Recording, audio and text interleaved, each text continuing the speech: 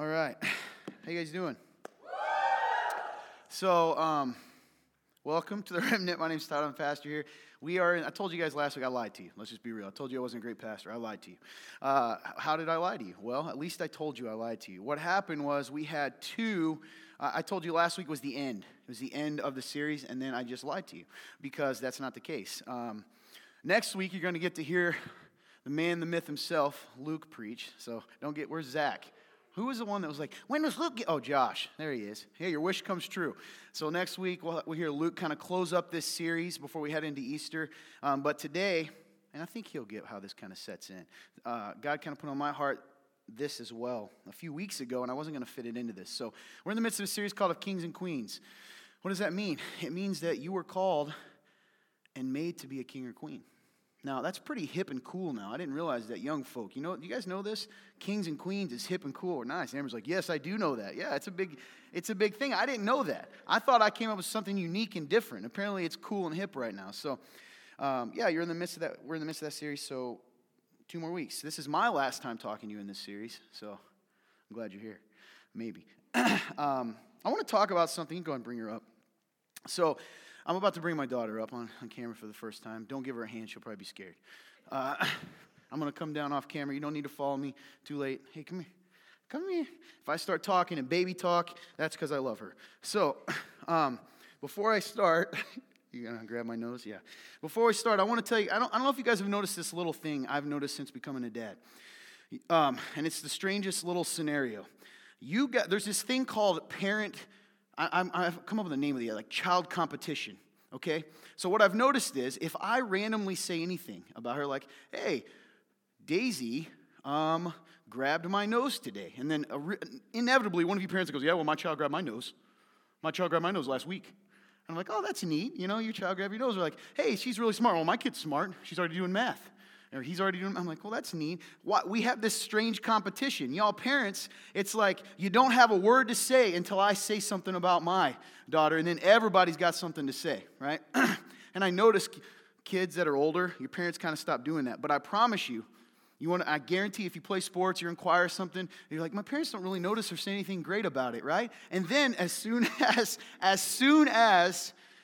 you talk about, or some other parent is there, she's still in the scene here, then they'll start being like, oh, yeah, well, my son plays football, and he's this and that. And I used to find that confusing. So as I do this, I'm curious what you guys are thinking in your head already, because you got the child competition thing. Parents love their kids so much.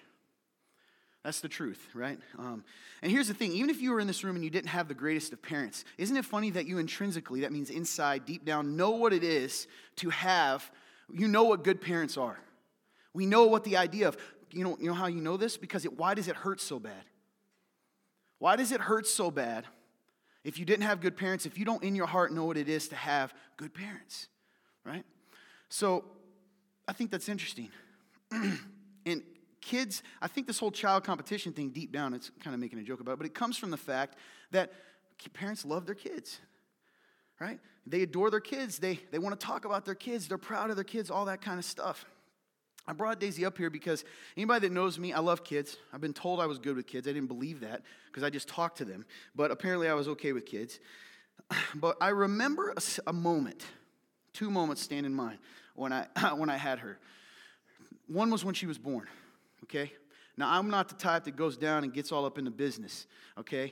That's funny. I'm up at the top, all right, of the head, like a horse or something. Anyway, I'm up here, I don't want to see it. So all of a sudden, there's nothing, and then there's this child. And there is a phrase, I love English, I love literature, and it's kind of this phrase that says, I'm undone. Have you ever heard that before? And in that moment, I knew that I was undone, right? Like, things are different, it was changed. The other time was I kind of found my niche here as a dad. I'm pretty good at putting her to sleep. I don't know if that's a good or a bad thing. She's so bored that she goes to sleep. It doesn't matter.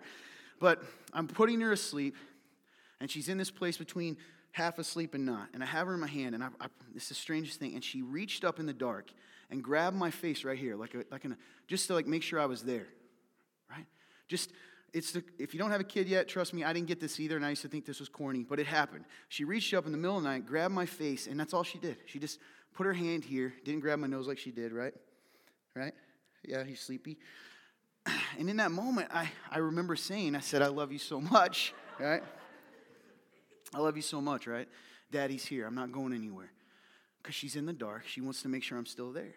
Even though I'm holding her, she needs to reach out. She still does this. She cries in the middle of the night, come in, she'll reach up and grab my face. It's the strangest thing. And I don't know why, but I think there's a part of her wanting to know, is he still here? Is he still in the room? Right? I just use you as a prop. What do you think? Is that okay? Okay. Now you can give her a very silent hand. Nice. It was like a... There you go. Thank you. I was going to hold her up here and talk some more, but she's getting big and my arm was hurting. But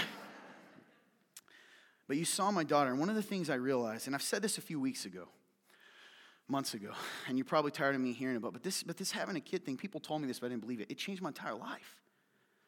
And a lot of you out there, I promise you, if you're a guy, girl, it doesn't matter. You are not going to be, I can imagine Todd in the crowd listening to me. And I would go, yeah, this is nice. This is cool. But I'm not actually connecting because I'm like, I don't have a kid, whatever, right? It's going to change your life. It's going to change your life. And I remember sitting there, and I said this as well when she was handed to me. Apparently they do this in the hospital. And I remember out loud saying, I said, love her so much. And then Mandy says, yeah, isn't it funny that God loves you that much? And out loud, I've said this story. No joke. I instantaneously said, habit, my real thoughts said that's not possible. I preach on Sundays, and in my heart, I realize the truth is that I don't really believe God loves me even as much as I love Daisy. Because what do I mean by that? Because my mind, if I'm really honest, tells me I would never do anything to hurt her, ever. Well, you're going to spank her someday. Yeah, but it doesn't feel the same. Not the same way I view God. I will never hurt her. I'm never going to say, this is for your good. I'm disciplining you and throw her in a corner and lock the door. I'm not going to take away the things she loves most just to teach her a lesson. But that's the way that we talk about God. Let that sink in. I have a feeling many of you in this room, whether you admit it or not, you believe you love better than God. Because you wouldn't do to your child what God has done to you. You see, we live in this world where our faith is based around how, well, if we are good enough, then God won't punish me and God will give me what I want. And that's just where this leads. And if I'm good enough with religion, then maybe he'll hold me and tell me he loves me, but at the end of the day, when I'm crying too much, he's going to let me go. I want you to envision me holding her. Let's say, okay, and you guys see me, and she just grabbed this, and I throw her on the floor because, hey, don't grab that. You should know better. Some of your eyes are like, oh, you're right, right? You'd call the police probably. Half you'd leave, which you should. Okay, how about if she used the bathroom? Like, gosh, you smell. How can you not know how to use the bathroom already? You're disgusting. You're not my daughter. Okay, how about when she's 3? How about when she's 3? If she's 3 and she doesn't know how to walk anymore. Right? Or she doesn't know how to walk yet. Do I just go, you know what, you should know how to walk? Of course not. Of course not. But yet we view that God treats us that way. You know, in the Old Testament and times before this, the idea of an heir meant a lot more than it does now. It wasn't just even your child. Your heir was the most important thing, right? You've heard the story. King Henry VIII literally started a whole new church just so, right, he could justify having an heir. Because he didn't realize, apparently science tells us guys that we determine the sex, by the way, heads up. If you believe science, whatever. But he created it was that important to him to have an heir.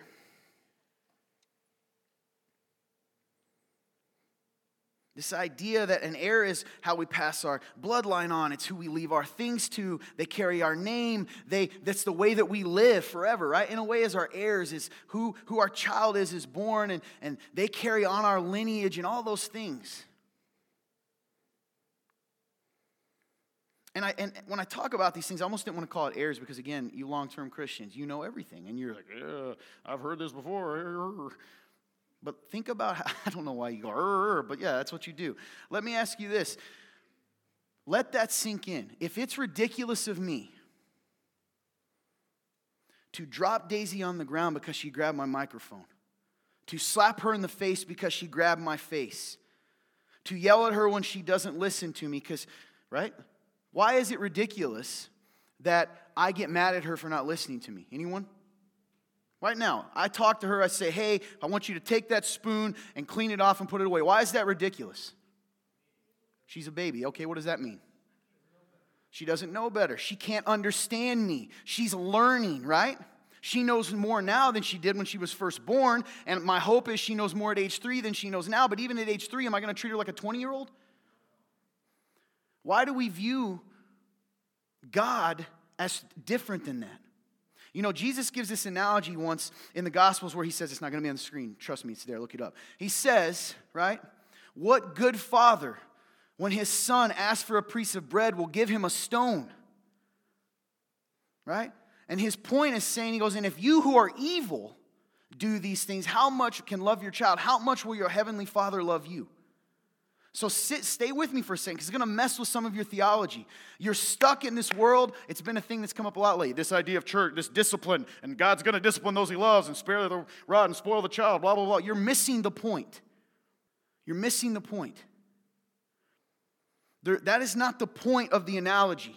The point of the analogy is not to scare you. What Jesus was trying to make you understand then, in the context is how do we possibly think we love better than he does? How do we possibly think that? Because I'm going to be honest with you, I believe God would do that to me. That God, when I do stuff wrong, he's going to drop me and kick me across the room and let go of me because, hey, I messed up. And that's actually strengthened by a lot of the teachings we're given, because people take things out of the context of the entire Bible. They take it out and they tell you things like that. God chastises those he loves. Do you know that verse is not meant to scare you but to encourage you?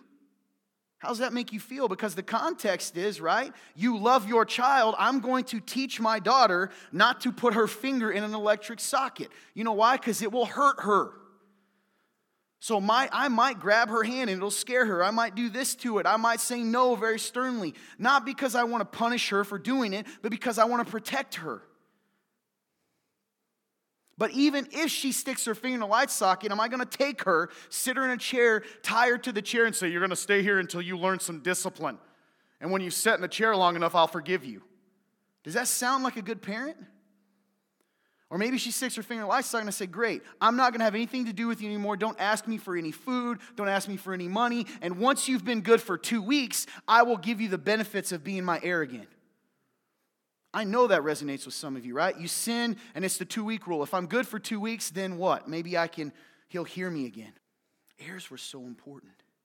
And there's another side to this. You know, my daughter, this is another weird thing about, I'm a weirdo.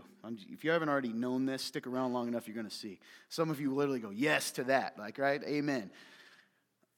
So every now and then, I saw her, I had to do taxes. Right? And Uncle Sam wants to know if I have a kid, which I find to be odd. So I look and she has my last name. That's a surreal thing. It sounds weird, but it's a surreal thing to look at this and go, this has my last name, right? It's like my stamp of approval, I guess, right? And here's the thing.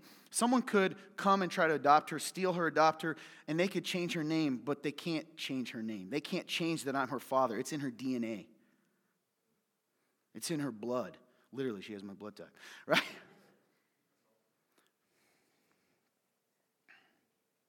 She's my heir regardless of how she feels, regardless of what other people tell me. And that comes with, and I'm going to teach her this, right? My goal is that comes with a responsibility. Some of y'all parents, I'm going to flip this for a second. You go up and you worship God, amen, amen. Do you treat your own kids like heirs? Do you? Do you treat your own kids the way you want God to treat you? If God treated you exactly how you treated your children this week, would you be happy?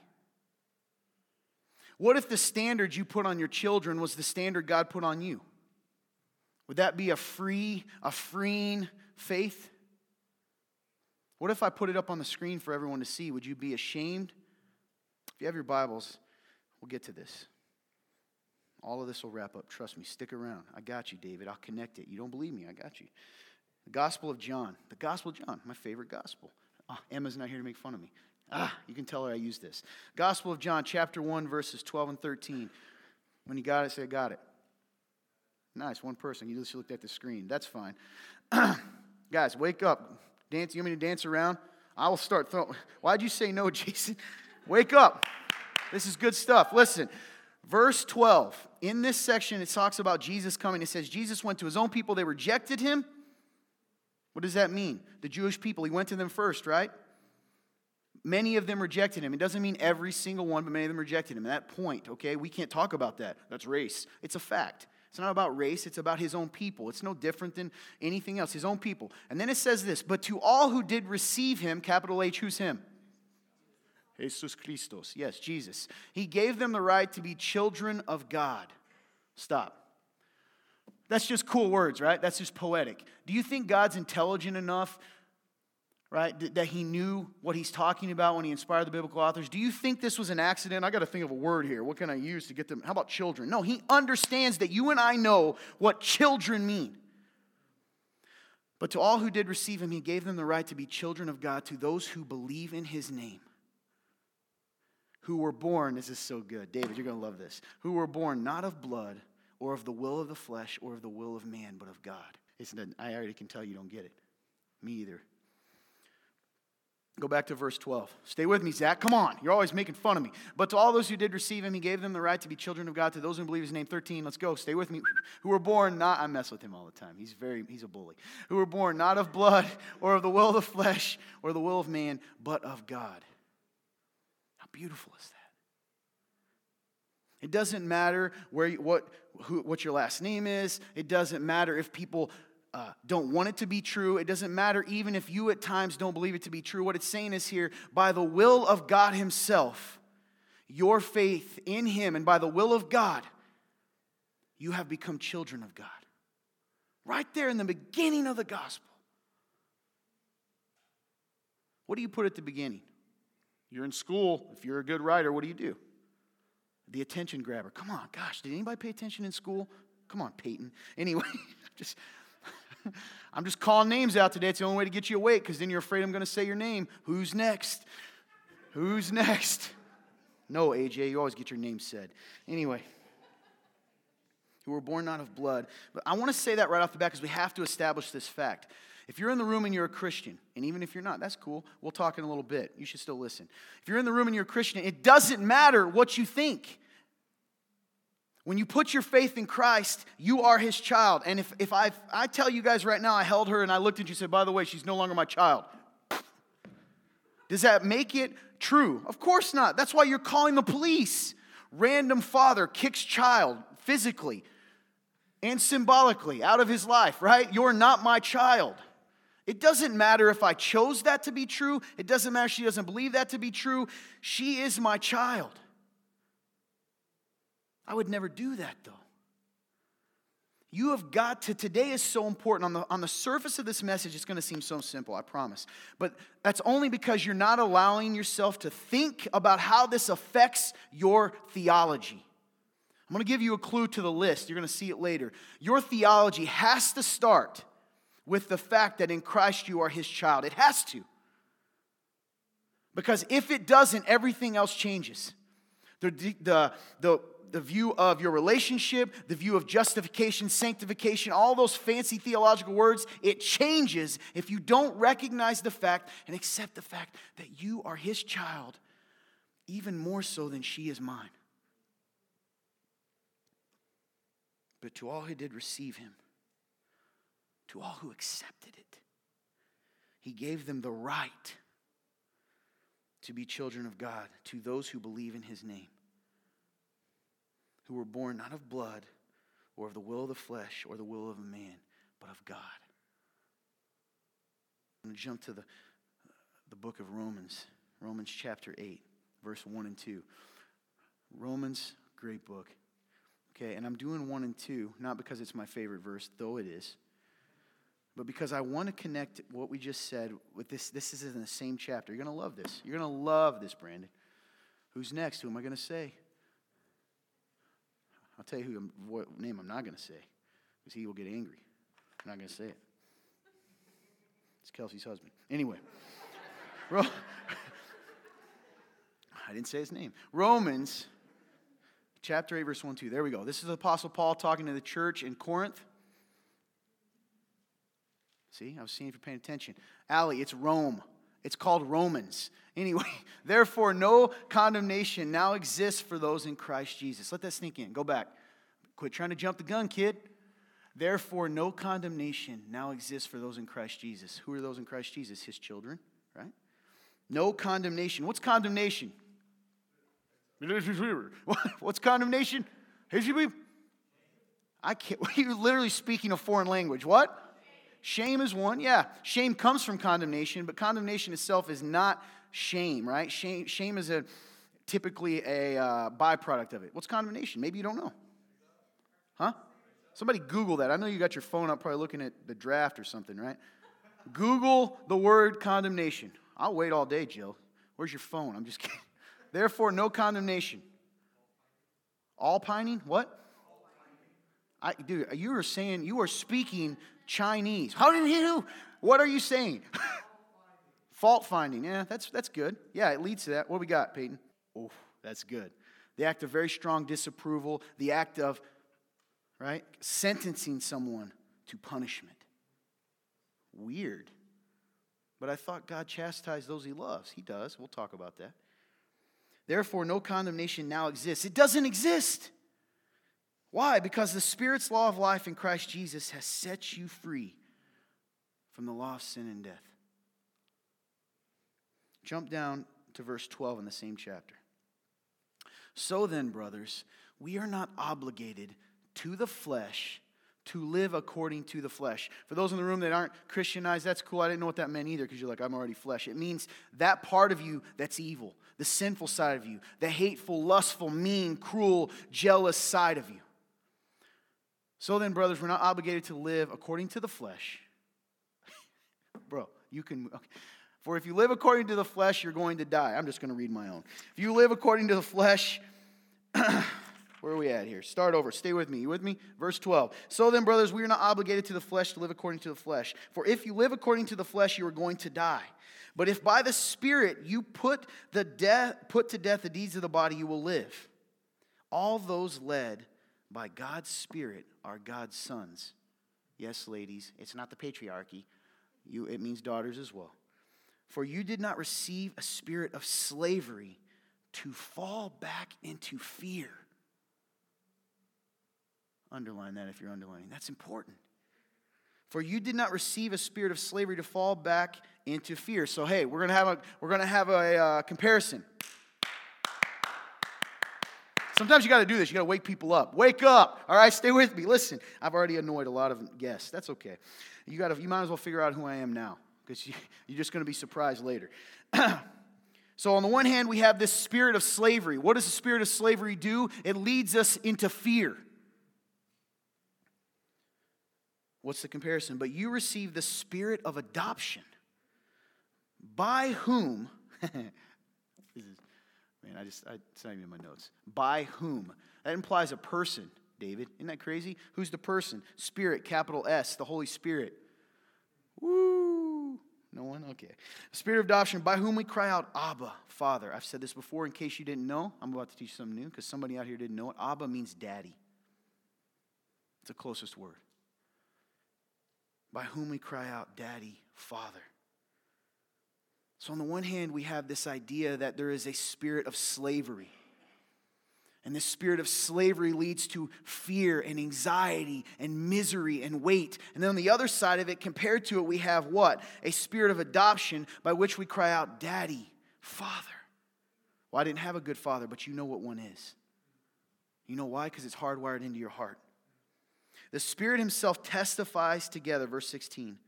The Spirit himself testifies together with our spirit that we are God's children. What does that mean? It means that even those moments when you doubt, if you put your faith in Christ, you know what I mean. I'm going to talk to the Christians here today. You know that feeling where it's like, man, I may be this, I may be garbage, you may not love me, but I'm still allowed in the house. It's that part inside of you that knows, right? Your spirit's in agreement with him. I'm his and he's mine, even if it doesn't feel that way. The Spirit himself testifies together with our spirit that we are God's children. And if children, also heirs. Heirs of God. Oof. Co-heirs with Christ. Heirs of God. So an heir was, if a king had an heir, who becomes king when he dies? What? You guys, you're mumbly today. What? You know what's funny I've noticed about preaching, by the way? When I don't want anyone to say something, I can understand them clear as day. They will scream out, yes! But when I'm like, hey, question, right? It's just the funniest thing. Anyway, if children also heirs, heirs of God and co-heirs with Christ. I know you know this, right, Emma? You know this. I'm going to teach you anyway because you don't know it. Listen, in your heart, co-heirs with Christ. Now, part of you is going to think this is blasphemous until you realize I didn't write this. Who is Christ? He is the Son of God, right? He is the Messiah. What sort of rights did that come with? Well, the Father looked at him and said, this is my Son with whom I am well pleased. Co-heir means equal. It's blasphemous, Krista. What I'm saying is blasphemous. Co-heir with Christ. There's a point here. Does that mean you need to go out and start proclaiming you're the Messiah? No, okay?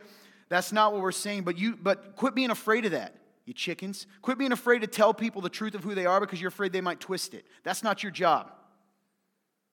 Your job is to know the truth, tell the truth. Co-heirs with Christ, it says it right here. You are, because of Christ and through Christ, because of the trade that happened at the cross, when he looks at you, he says, that is my daughter with whom I am well pleased. That is my son with whom I am well pleased. What if I mess up? Did I stutter? Do you believe that God looks at you the same way he looked at Christ? I know you don't. Because if you did, you wouldn't live in fear. But if you're living in fear, what are you actually living in? The spirit of slavery. We are so scared of freedom. You are scared. Some of you in the room right now are uncomfortable with what I'm saying. You're scared to death of freedom because, well, if we're free, what if they walk away from God? And what if they do this and what if they do that? It was never dependent on you and making them afraid and making them hold on to God. It's always been about him holding on to us. If you're new here, one of the stories that I tell a lot, and a person's in this room, I had someone come from another church, and they went and said, hey, I'm going to this church meeting here, and their quote was, well, you know what? The remnant just takes grace too far. I stick with that all the time, but it's funny, but it's not, because I wish that was an abnormal thought in the church today, but it's not. It's not. It's not an abnormal thought. The remnant takes grace too far. What is that really saying? That the cross wasn't all sufficient? Well, you can't forgive, Todd. That's too radical. You got to follow the process of discipline. I get it. Church discipline's a real thing, right? What's the goal of it? To scare someone enough? To hit them enough times with the whip? No. If children also heirs, heirs of God and co-heirs with Christ, seeing, and this is important, remember now we're talking about this one, seeing that we suffer with him so that we may also be glorified with him. This idea, the problem of pain is all set right here. C.S. Lewis called it that, the problem of pain. You ever wonder why do bad things happen in this world? Why does God allow it to happen? God didn't make the mess. We did. He's going to fix it. But he's trying to give us an opportunity to come home, to turn away from it. So a lot of our suffering in this world as Christians, and what he's saying here, this is hard to hear. If you're an actual Christian, you will suffer. I'm going to say this again. If you're a Christian, you will suffer. I'm not even talking about disease or all those types of things. That's not the kind of suffering it's talking about here. It's talking about the kind of suffering that comes from persecution, that comes from not fitting in, that comes from being looked at as different and weird, that comes from being hated. Guys, it's already happening. You can't even say the truth anymore. If you call sin, sin, you are hateful. You are prejudiced. right? They've stopped listening to the gospel because if you tell someone that what they want and what they do isn't right, if you essentially remind them they're not God, then you deserve to be canceled. You deserve to be cast out. You deserve to be hated. You deserve to be killed. You don't deserve to be forgiven.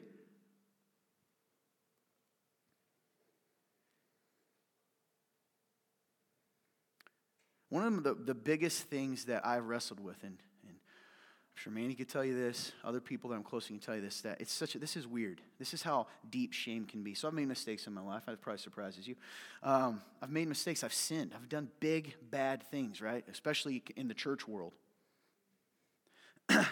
And there are times that I look and I say, one of my biggest fears is that you guys will treat her poorly because you don't like me. I'm dead serious. I've already noticed this. Sometimes she doesn't get the attention, the love, even being seen that other kids do in this church because she's my daughter. You don't believe me? That's a fact. You would think people are like, whoa, the pastor's daughter gets loved more. And that's not true because I ruffle feathers. I make people upset. And so then it spills onto her.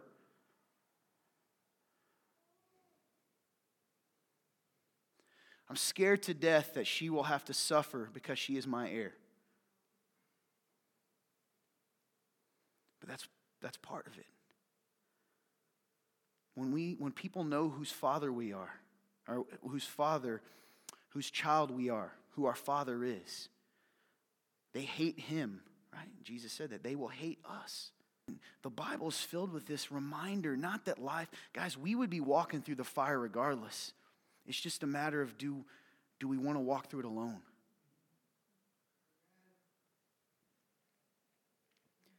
And then this verse 18, in the same section, right? He says, seeing that we suffer them and be glorified with him in verse 18. One beautiful verse. For I consider that the sufferings of this present time are not worth comparing with the glory that's going to be revealed to us.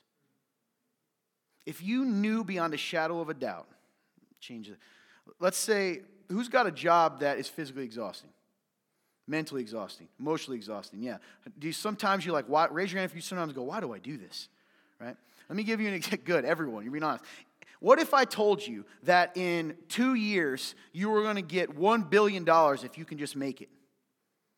Would it change the way you looked at your job? I'm serious. If you knew beyond a shadow of a doubt, pretend that someone's like, hey, all you got to do is make it through 2 years and I'm going to give you $1 billion.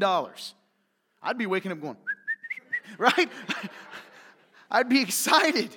Because the end result makes all this junk. You know when Bob, the jerk at the coffee place, takes the last bit of coffee and he doesn't refill it in the office? You ever have that? You know, you look over and Bob's going, I'm like, you son of a... Right? Instead I'm going, good to see you, Bob. Right? Because I know what I am. And then part of me sometimes is going to look at Bob and go, Bob, I can buy all the coffee I want soon. Right? I'm a billionaire in 2 years. Let's compare the same thing. There's a reminder here that in that suffering, in the hardness, in the difficulty, that we have to remember that whose children we are and whose heirs we are. And if we are heirs with God, guess what that means? We're going to get the keys to the kingdom. That when we go home, there's going to be a day when all of this doesn't matter.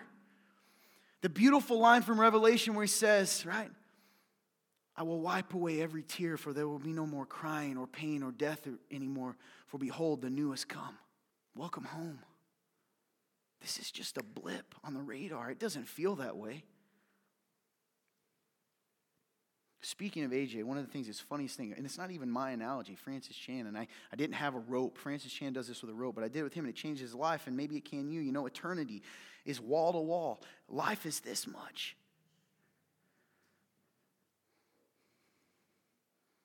If you let that sink in, you know, oftentimes when I'm saying these things, the kids are like, good Lord, I just want to get back to TikTok, right? If you recognize the fact, if I could have learned when I was your age the truth that I'm telling you and lived my life with purpose, I lived as an heir, because the world's going to tell you you're not, right? School's going to tell you, school's a jungle. They're going to tell you you're not an heir. They're going to tell you you're a monster. And if you love Jesus, it gets even worse, right? You get made fun of. And you notice it when you're little kids, it becomes more obvious. And as you get older and as an adult, it's really subtle. It's like, oh, you're a church person. But when you're a kid, you're like, ha, you're stupid. You like Jesus, right? It's the same thing. No one ever heard that? Okay. Paul's making a point here, and I want to connect it all. He starts by saying there's no condemnation in you. Why is there no condemnation? Because you are not slaves. You are children of God. You are heirs. It's kind of neat. Daisy's to the age now where she knows who I am. That's neat. Because there's expectations that come there like that. She don't care that you're all here. She wants to grab my nose. She's going to grab my nose. Right? Because she hasn't been taught to believe that if she grabs my nose, I'm going to slap her in the face. I'm just her daddy, and she has access to my nose. All right? And she got sharp claws, and I still don't chuck her. I went to get a haircut, and the lady goes, "You got a cat?" There's a claw right here. That's a true story. I was like, "Yeah." No, I said no, and I just left it at that. So she's like, "Really? There's a scratch here." I was like, "That's weird." I'm protecting her even then. She has access to me. There's no condemnation because we're not slaves, we're children. And if we're children, we don't live in fear. Instead, we get to, I love it. It doesn't even have to say you don't live in fear. What does it say? It goes, if you have a spirit of slavery, you fall back into fear, but you receive the spirit of adoption. It doesn't have to say you're fearless. It just says you get to call God daddy. And the implication that I don't ever have to be afraid when my daddy is God. Why? And then goes on to say, what does that mean? Well, if we're children, we're also his heir. I love that. You're not just like the fifth in line to the throne. You're, in the movies, the one that goes out and gets drunk because he's sad. No one's ever watched these kind of movies. Anyway, right, the troublemaker. We are next in line because of our big brother Jesus. We are the same. We are co-heirs with Christ. That's how he views us. I'm going to ask you a simple question, and I get it, you Christians. You've done it your whole life, and this next question is this can change your life. I promise you. I don't say that often. This can change your life if you answer this question in your head honestly. Don't yell it out loud. I have to say that, see? What if you really believed that? What if you believed you weren't just a nameless ant in an ant farm, but you were the chosen heir to God? How would it affect your life? How would it affect when you're broken and you're sad and you're lonely? How would it affect when you mess up? I'm serious. Let that sink in. Even if you've never had a good father, remember what I said. You know what a good father is. If you were the favored child of God, you knew it. Somehow you just let yourself sink into that for just a moment. That of all the people, he's looking at you right now and saying, I am proud of you. I see you. I love you. You're my heir. Look at all these things I have for you. What would it do to your life on a daily basis? Yeah, I like that. I'd breathe. Yeah. Someone goes, right? Wouldn't you?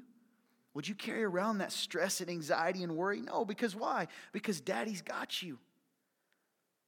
If Todd, who is evil, is not going to kick my daughter across the room, won't a good father do even more?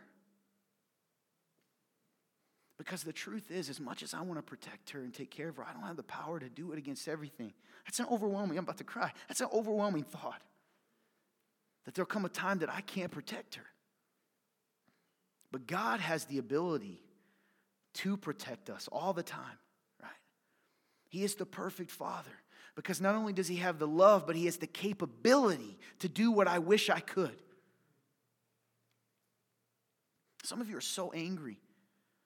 Some of you are even angry today as I'm saying this. You're mad, you're rolling your eyes, you want to get out of here. You know why? Because there's another voice that's telling you that this isn't true. Because if this is true, you feel shame.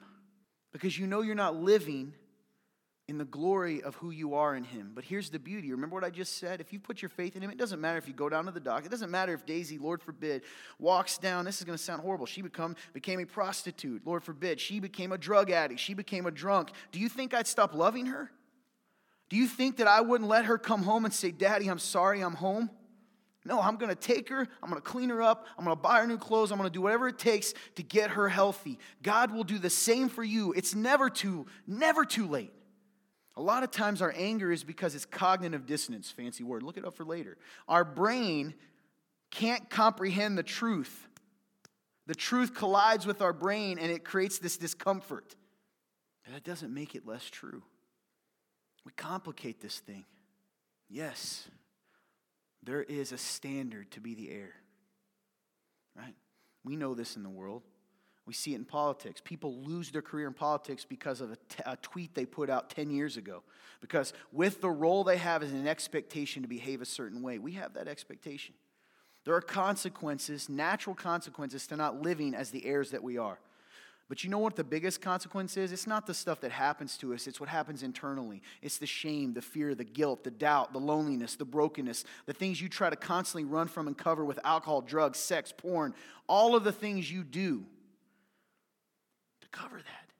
Because even those of you in the room who have your faith in Jesus, some of you feel like you are so far gone that you don't try to come home, you just try to cover the pain. I've talked to people before that said, I've already messed it up. What does it matter now? I'm just going to do more, right? That idea, it's so backwards and twisted, but it's a real feeling. I'm already dirty. What does it matter? I might as well sit in the muck. Your daddy is waiting today for you to come home. He hasn't stopped loving you. Well, Pastor Bob told me that. It doesn't matter. It doesn't matter who Pastor Bob. Some dude named Bob's going to run across one of these messages and be so offended. The shoe fits, Bob. Anyway, I think that's one, modern Christianity, there's two extremes. Both are terribly, terribly wrong. One is the extreme which most true Christians are scared. You are more scared of this one than the other. You are scared to death that people are going to take this freedom and mean they can go sin.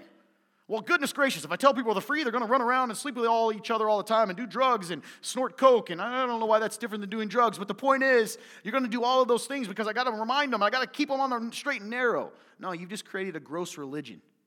The other extreme is the one you're comfortable with because it keeps you safe. And it makes sure that everything's orderly in here. Which means you don't really have to deal with junk. And that is, if I can scare everyone enough to believe that God is no longer my father if I sin, then, or no longer your father, then you'll do the good things I tell you and avoid the bad things I tell you. Tell me I'm wrong. You know I'm right. We use the stick of fear to motivate in Christianity. Fear is what brings a person to the Lord. There's a fear side of it. Listen, we'll talk in a little bit. Hell's a real place. And if you don't accept being his child, then you accept being the child of your father, as Jesus calls him. Right? And if you don't have to believe me. Remember this eternity, this long? That's a long time in hell too, in separation from God. That's real. But once you become a Christian, I don't believe fear should be the motivating factor anymore. Well, Todd, the fear of the Lord is the beginning of wisdom. Read the word. It's not the fear of me taking a giant stick and saying, I'm going to hit you in the head. It's awe. It is respect. Tell me I'm wrong. Tell me those aren't the two extremes, and tell me which one you long-term Christians are more comfortable with, even though you're not more comfortable with it for yourself. Because it's miserable, isn't it? It is miserable. It happened in college a lot. I probably am too real. I've been told that. Whatever. I don't mean to be vulgar, but let's look. A lot of guys in here that love Jesus will know this one. Girls too. Okay, pornography is a real thing. It's dangerous. It messes with your head. It's a fact. Science is now catching up with what God's told us. Rewires our brain. But guys, people, I remember in college talking to guys, you mess up, you look at something, and then you feel dirty and gross and evil, and you hide for about 2 weeks. And if you can go 2 weeks, then you're clean again. And then begins the cycle again, right? That sounds like a spirit of slavery. And it doesn't have to be pornography. It's just an easy one. It could be whatever else you feel guilty about. There is no condemnation. The thing I get most flack about as a preacher is when I preach there's no condemnation, because you don't like that for anyone but yourself.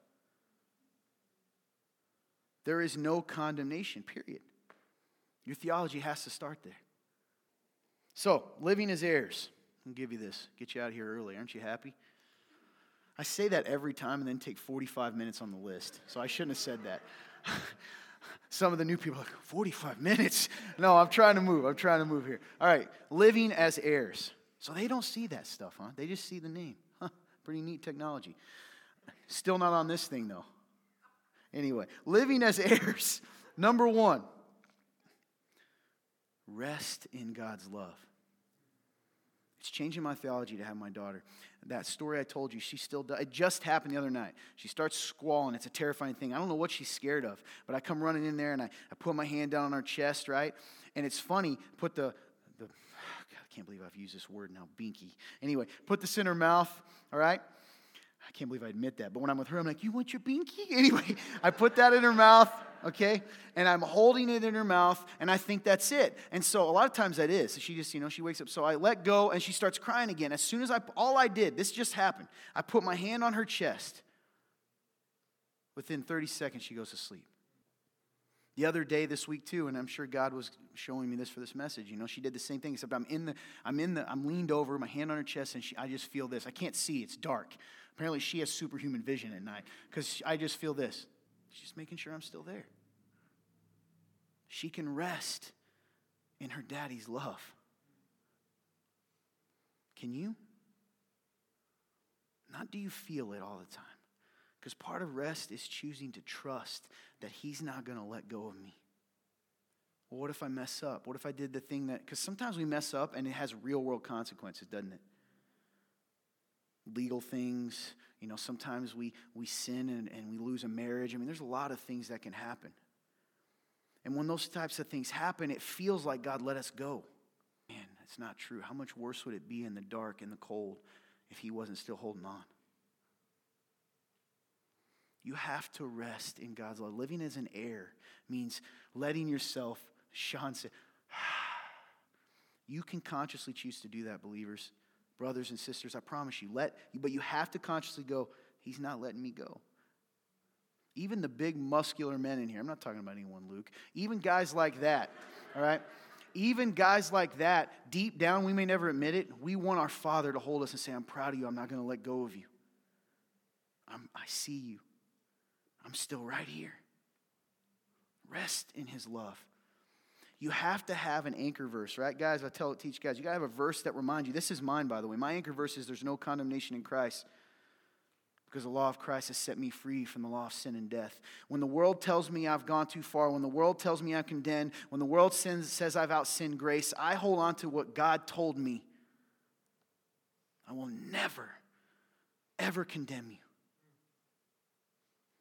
I used to have verse 18 on my truck dashboard because life was miserable. It was. I could go on and tell you that. I thought about telling my testimony. That might be useful sometime, the whole thing, because most of you don't know it. It's a crazy tale because it actually started once I knew Jesus. Everything before that was kind of like, I'm a decent guy, things. And then Jesus, weirdest thing, suffering came. I had to learn. But I had that verse because it got me through to remember the sufferings I'm going through aren't worth comparing what's coming. Rest in his love. Do you rest in his love? Number 2. Hey, do you rest in his love as much as you rest in your wife's love? Your husband's love? Your flesh love? That's why your life is chaotic. You have no anchor. Your anchor is a human being. And no matter how much a human being loves you, right? You can't even love someone if you've put all that weight on them. That's why I can't stand, since we're talking about masks, I didn't bring it up, the gentleman. He makes me more angry than anyone. Because on the surface, everybody's like, oh, look how much he loves his wifey. And he's over there, and he's like, she's literally, he's suckling on her, and she's like holding him like a tiny, that's what it looks like to me. And while she goes home, she's crying and under the weight of trying to lead a life because you look like you love your wife when you really just love her to get love. Little frustration. Let's bring it back. All right. Number 2, living as heirs. Rest in God's love. Quit. Anyway, number 2, you can't out-sin being his child. This is important. You can't out-sin it. I never thought I understood this, okay? And listen, human parents are not they can't be your judge in this. They can't. If you don't have a child, that's okay. Think of I joked about it. If you love your dog more than anything, then let it be your dog. Whoever you love the most, start there. The best advice I can ever give someone on what it means to how God loves you is whatever thing you love the most, if you believe God loves you just that much, it'll change your life. But you can't out-sin being his child. You can't. But you got to be his child first. You can't out-sin being his child. Your actions don't change your DNA. Your actions don't change your DNA. He's holding on to you even when you let go of him. I don't get a cookie for telling you that. It's the truth. I've seen it in my own life. Number 3, live like you are the heir. You know, we have a men's group. I don't even like calling it that because those can be. But we have a men's, really program, okay, called Lionheart. And the catchphrase or the phrase, the motto is be a king. You think this has been in my mind for a while? Yeah, be a king. And it becomes just this corny thing. It's on the coins we carry. But the idea is if you truly believed you were the king of your life, of your family, whether you're single or not, if you believed you were a king, how would you change? How would you behave? If you were the firstborn son or daughter, if everybody looked at you and was like, oh, hey, isn't that God's daughter? Isn't that God's son? How would you behave? Would you want to behave in a way that brought your father shame or a way that brought your father honor? Remember, I told you there's 2 sides to this. We rest in being his heir, but being an heir comes with responsibility. Because when people look at us, they're going to judge our father based on who we are. Right? And by the way, we don't need to give them any more help to hate us as Christians. We don't. They hate us anyway. Live like you're the heir. What would that be like? Well, how confident would you be? When I live out of that, you ever do that? I feel like I'm like, that's my confident walk. Anyway, if you ever see me walking like that, you never have. I'm never confident. Anyway, you live like you're the heir. Would you be more confident when you go to work? Would you have more joy? Would it bother you as much when someone thought poorly of you? No, it wouldn't. And listen, I get it. You're not going to walk out of here today and all of a sudden live like an heir perfectly. It's not going to happen. But today can be the day that you start. You want me to show you how corny and nerdy I am? I have this written on my wrist. I've done this. You know, by the way, if you see people do that, they ain't the original. I'm the OG doing that, okay?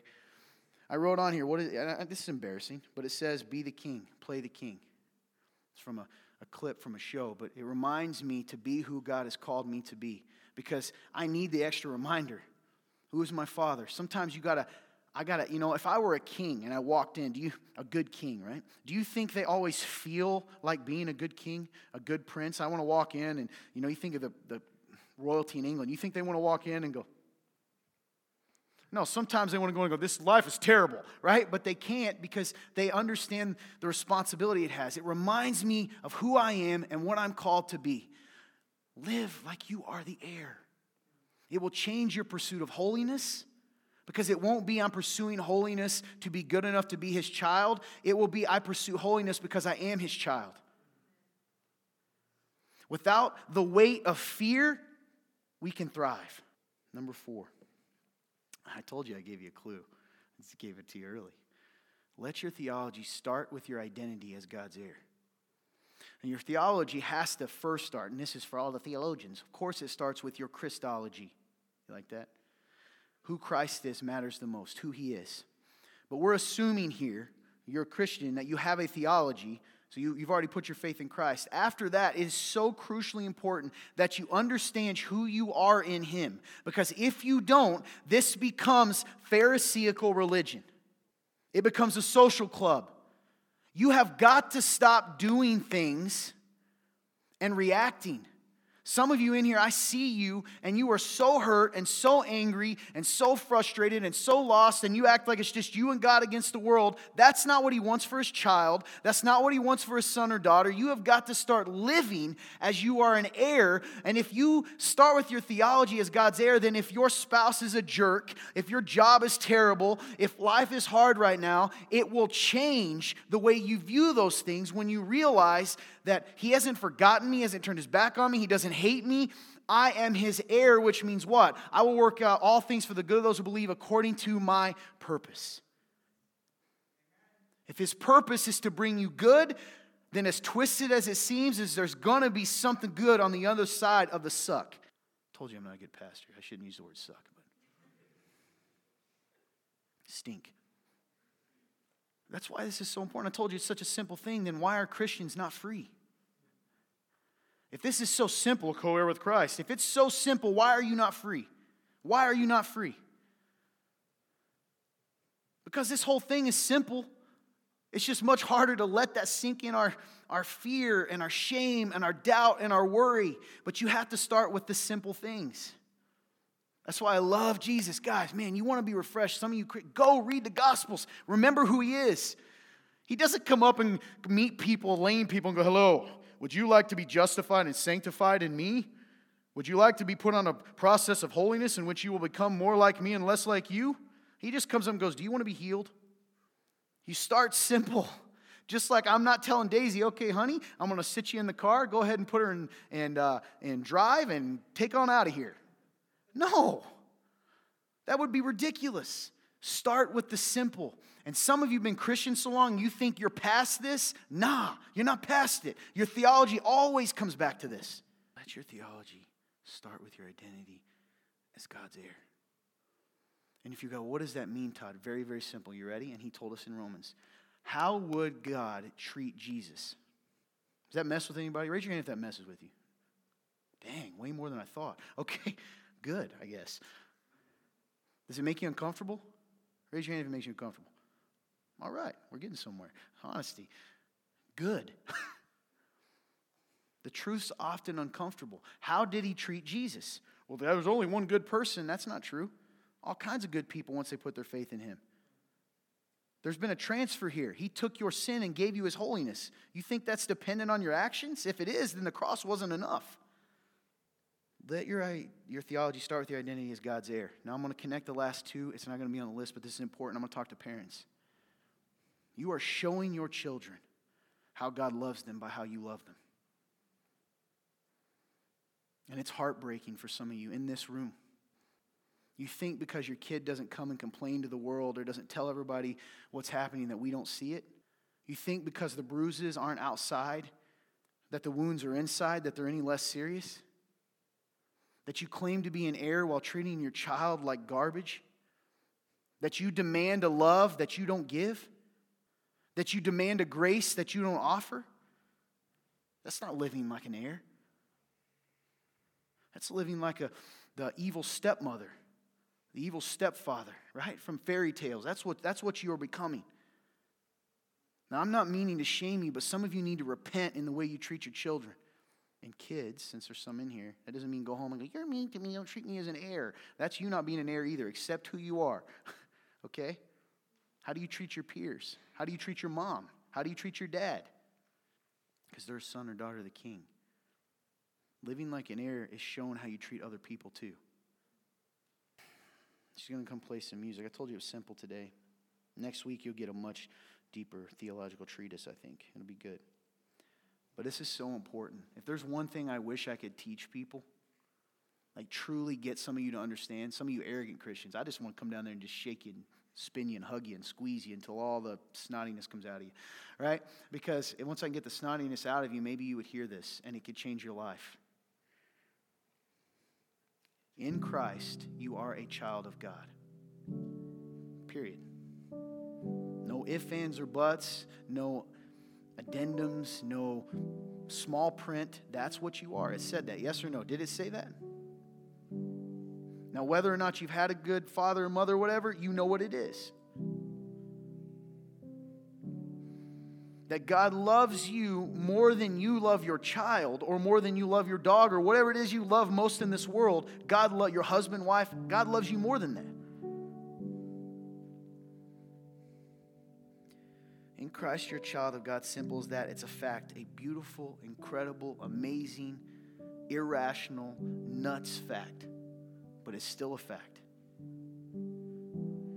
How would your life change if you believed that simple, amazing truth?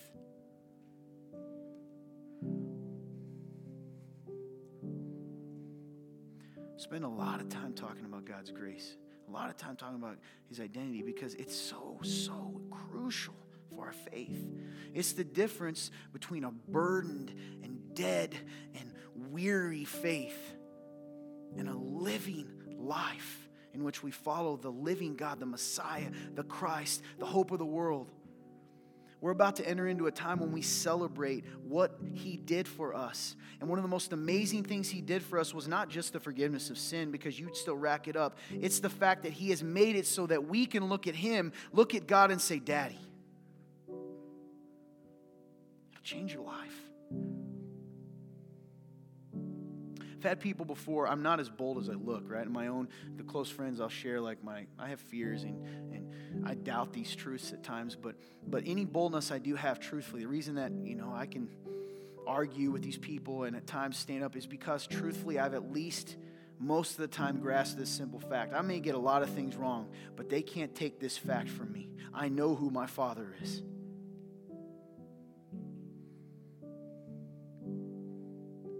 Start living like that. Stop looking at it as I'm reading this book. I'm learning from my daddy. Stop thinking of it as like, I'm going to try to earn, his approval, and just reach out and touch him. That's what prayer is. Thankfulness for what he did. Pour your heart out and thank him again at the end, right?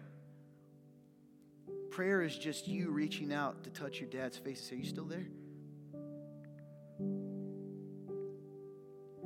If you don't know Jesus, I can't imagine most of the time, because I don't think if there's a few types of people that reject Christ. Usually they fall into two camps. So the arrogant people and the hurt people. And I have a feeling if you're in this room today, you're not in the first camp. You're not the arrogant person. I think you're the hurt person. And even if you're the angry, hurt person, I think you're angry because you're hurt and you've been betrayed and life has been hard, and Christ is just a name that people use to remind you you're not good enough, right? Christ is just the standard by which they can always point out how much of a screw-up you are. They lied to you. It's not Christ your heart's rejecting. It's this false religion. It's this false weight. It's the things that Jesus himself called out. You want to see Jesus get mad? Go look at what he says to the Pharisees and the Sadducees when they created a religion that wasn't based around the Father, but was based around these rules and these weights and these shame. So I'm going to tell you who he is today. He is your good, good Father. And he made everything perfect. He made us to be in relationship with him. And he said, you can stay in the house and you're going to be my heir and you get all of this. In fact, I want you to rule it in my name when I'm not here. And you get all of this. I'm going to come and we're going to walk together. We're going to look and enjoy this. And he says, but here's the thing. I'm daddy. You're the son or daughter. You listen to me. I'll tell you what right and wrong is. And what we did was we rejected that. We said, no, I will be God. That's what we do when we say we know better than him. Sin is just refusing to accept that God is who he said he is. And when that happened, we were separated from him. We didn't want to live as an heir anymore, so we had to live out in this world. And we've been wandering around for thousands of years, we as humans, trying to find our purpose, trying to find our role, trying to find our identity in a world that tells us what we could be, but it never fills that hole because it can't change your DNA.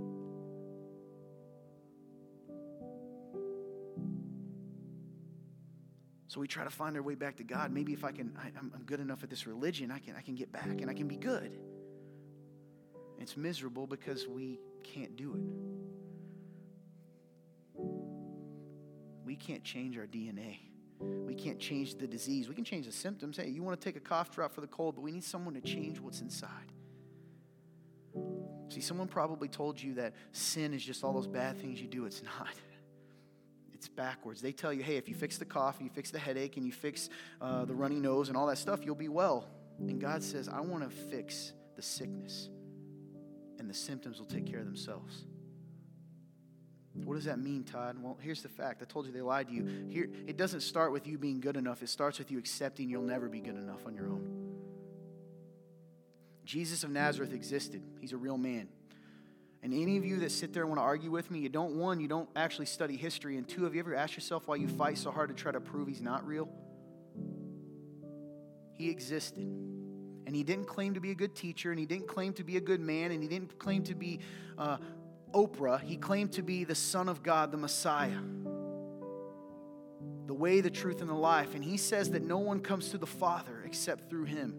What does that mean? Well, because we've sinned, we have wrath stored against us. We have said, I reject my birthright. I want to be treated like I'm an enemy, not an heir. And so God says, okay, if you don't want to be an heir, I'll treat you like an enemy, which means we've racked up a debt we can't pay, and we have punishment waiting for us. The Bible says that we are storing up wrath for ourselves like a cup, right? About to be poured on us. Jesus comes on the scene and he says, I will stand under that cup. I will take your wrath. I will take it for you, but you have to accept who I am. You have to reject being God, reject being the Father, and come home. And on the cross, Jesus of Nazareth and Jesus Christ, an innocent man, died. That's a fact too. Here's another fact. There was an eclipse and an earthquake, and crazy things happened to prove he was who he said he was. Here's what the Bible says. It doesn't end there. On the third day, Jesus Christ rose from the dead. Over 500 people saw him. Y'all believe what the New York Times tells you because one person writes it, but you won't believe when 500 people saw a dead man walking? So what do we do? Todd, you've told me who he is. So God did something. Jesus did something incredible. Jesus was God made flesh. He invaded. He says this, I will bring you home. I will change your DNA back to what it was meant to be. You will be my son or my daughter, but you have to do something. But it's not what you think. It's not being good enough in religion. The Bible says if you confess with your lips and believe in your heart that Jesus Christ is Lord and was raised from the dead, put it simply, that he is who he said he was. If you confess your sins, God, I know I've done it my way. I'm sorry. Jesus, I accept what you've done. I accept who you are. The Bible says you will be saved.